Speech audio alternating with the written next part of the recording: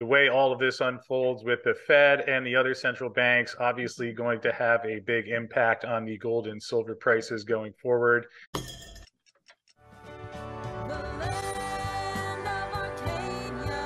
Well, hello there, my friends. Chris Marcus here with you for Arcadia Economics on a Wednesday morning as we check into the latest news and activity in the silver and gold markets. Has been a relatively quiet week so far, starting off this week as all eyes largely on the Federal Reserve meeting, which will be coming your way just a week from today on next Wednesday. Obviously, the markets looking largely ahead to see what the Fed does at that meeting, where a pause in the interest rate hikes largely priced in, not necessarily the end of the interest rate hiking cycle, but we will dig into that as well as some of the latest silver news and more. And to kick things off, let's take a look at today's silver chart. We see here that early this morning there was a spike around 10 o'clock before the price came right back down, almost 50 cents lower from that spike, as you can see on the chart here, to about 24.10 almost. Now currently on the futures chart, about 23.60. We do see a similar trajectory in the gold market, where gold again spiking up to a little bit over 1985 and now down to 1965. Perhaps not entirely surprisingly, we can see that this same pattern holds in the inverse in the dollar market, where there was a plummet right around that 10 a.m. Eastern mark and then rebounded higher. So once again, we continue to see the gold and silver prices trade largely in tandem inversely to the US dollar, which is why basically everything that comes out of the Federal Reserve or is looked to towards the Federal Reserve has such an impact on gold and silver. And perhaps that's been the case for quite a while and certainly not lessening to any extent these days. So again, as I mentioned, we do have that meeting coming up next Wednesday, where current odds are calling for about a 70%, or now down to 63% chance of a pause at that meeting. Last week, there was some commentary from some of the central bank governors that they may indeed go on pause in the June meeting. So the probability of a rate hike came down quite a bit. And now, as you can see, almost 2-to-1 of a pause versus a hike. Again, one of the things that they've mentioned is that even if there is a pause in June, does not necessarily mean that the rate hiking cycle is complete. And you can see if you take a look at the probabilities out to July, we're currently at a 50% chance of a quarter point hike, 20% chance that will be 50 basis points higher by the end of the July meeting, and a 30% chance that we will be at the same 5 to 5.25 range. Look at the probabilities a little bit further out. You can see here is the June meeting pricing in an expected pause. Looks like the market's expecting a quarter point higher, and now with the markets also pricing in a first rate cut at the November meeting. Obviously, we've seen a similar pattern priced in over the last couple of months, with especially the banking issues causing a lot of the market to believe that we will get rate cuts later this year. Fed has been pushing back on that, and we've seen they've continued to raise rates and suggest that there will be no rate cuts later this year, which will largely be dependent upon how the economy and the market handles the effect of the higher rates that have been priced in. Obviously, we've seen some weakening data in the past couple of months, inverted yield curves suggesting that a recession is on the way. And of course, there is the possibility of further banking issues, something we'll touch on in just a moment, as Janet Yellen even had some comments about the commercial real estate sector that I thought were interesting and we will cover. So in either case, I don't think it's necessarily a given that there are going to be rate cuts this year. Certainly, there are events that could play out that would lead to rate cuts, yet I do think there's also the possibility that we could see a continuation of what we've seen throughout the first half of this year, where banking issues pop up, and unless something really big comes along the way, that the Fed continues to hike rates slightly or just pause. And whether we see a rate cut later this year will probably need something big breaking.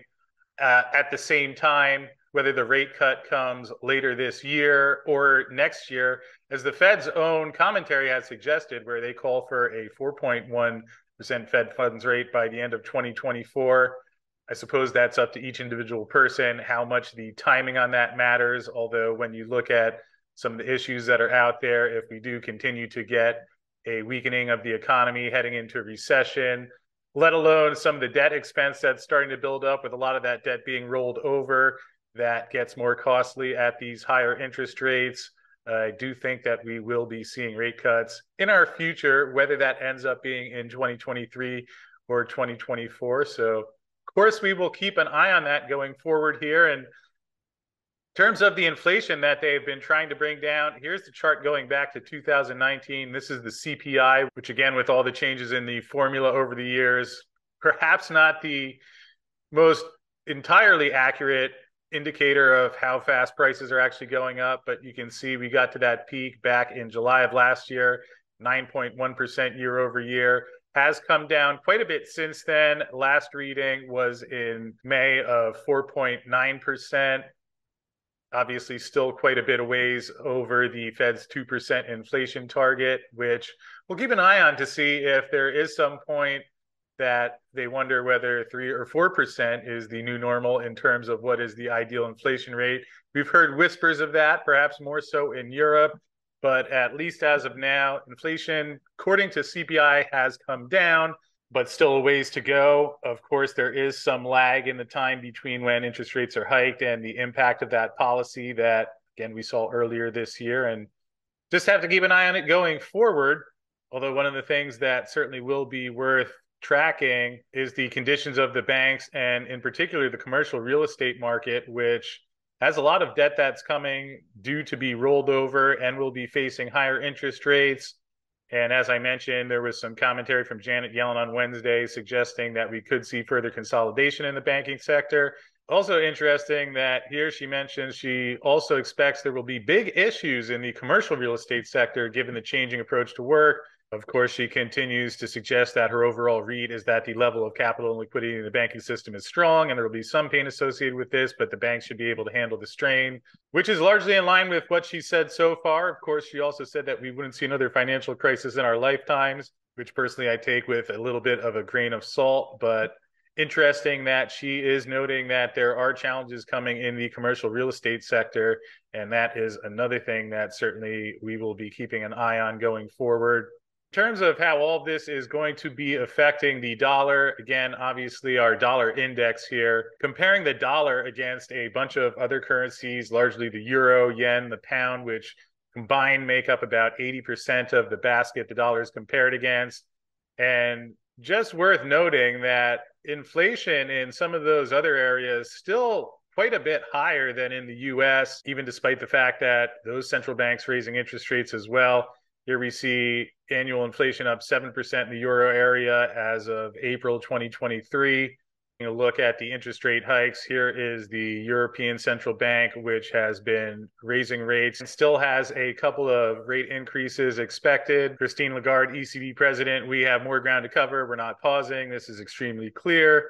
Seems like the market's expecting about 2 more interest rate hikes from the ECB. Although it will be interesting to see how they handle if the inflation does not continue to come down further than it already has. Again, that's one of the areas where we've heard some commentary about perhaps suggesting that the new ideal inflation target is higher than 2% if they struggle to get it down to 2%, which would not be entirely shocking. Taking a look over at England, you see, again, some pretty high inflation rates, even despite the hikes that they've done so far. Was up at 11.1% in October, down to 8.7% in April, obviously still quite elevated. And certainly if that forces some of these other central banks to continue raising rates, that is something that could drive the dollar index lower if the Fed pauses and some of the other central banks are continuing to hike. On Wednesday morning, we also saw the Bank of Canada end their pause with another rate hike, which was largely unexpected, bringing their rates up to 4.75%. And 2 days ago, Australia also raised their interest rates. So the way all of this unfolds with the Fed and the other central banks obviously going to have a big impact on the gold and silver prices going forward. And one chart that I thought was interesting and worth sharing here is Canadian home prices fell 8.5% over the last year, largest year-on-year decline. So certainly the higher interest rates making their impact felt and known. We've had slowdowns in the U.S. real estate sector amidst the higher mortgage rates and tighter credit conditions. And we'll likely see some of these trends continue as the rate hikes that have already been done, as well as the ones that could be coming forward, are felt in the markets. So again, in some ways, perhaps pretty encouraging for gold and silver that we have seen the prices rally over these past couple of months as they have, and even stay at the current levels.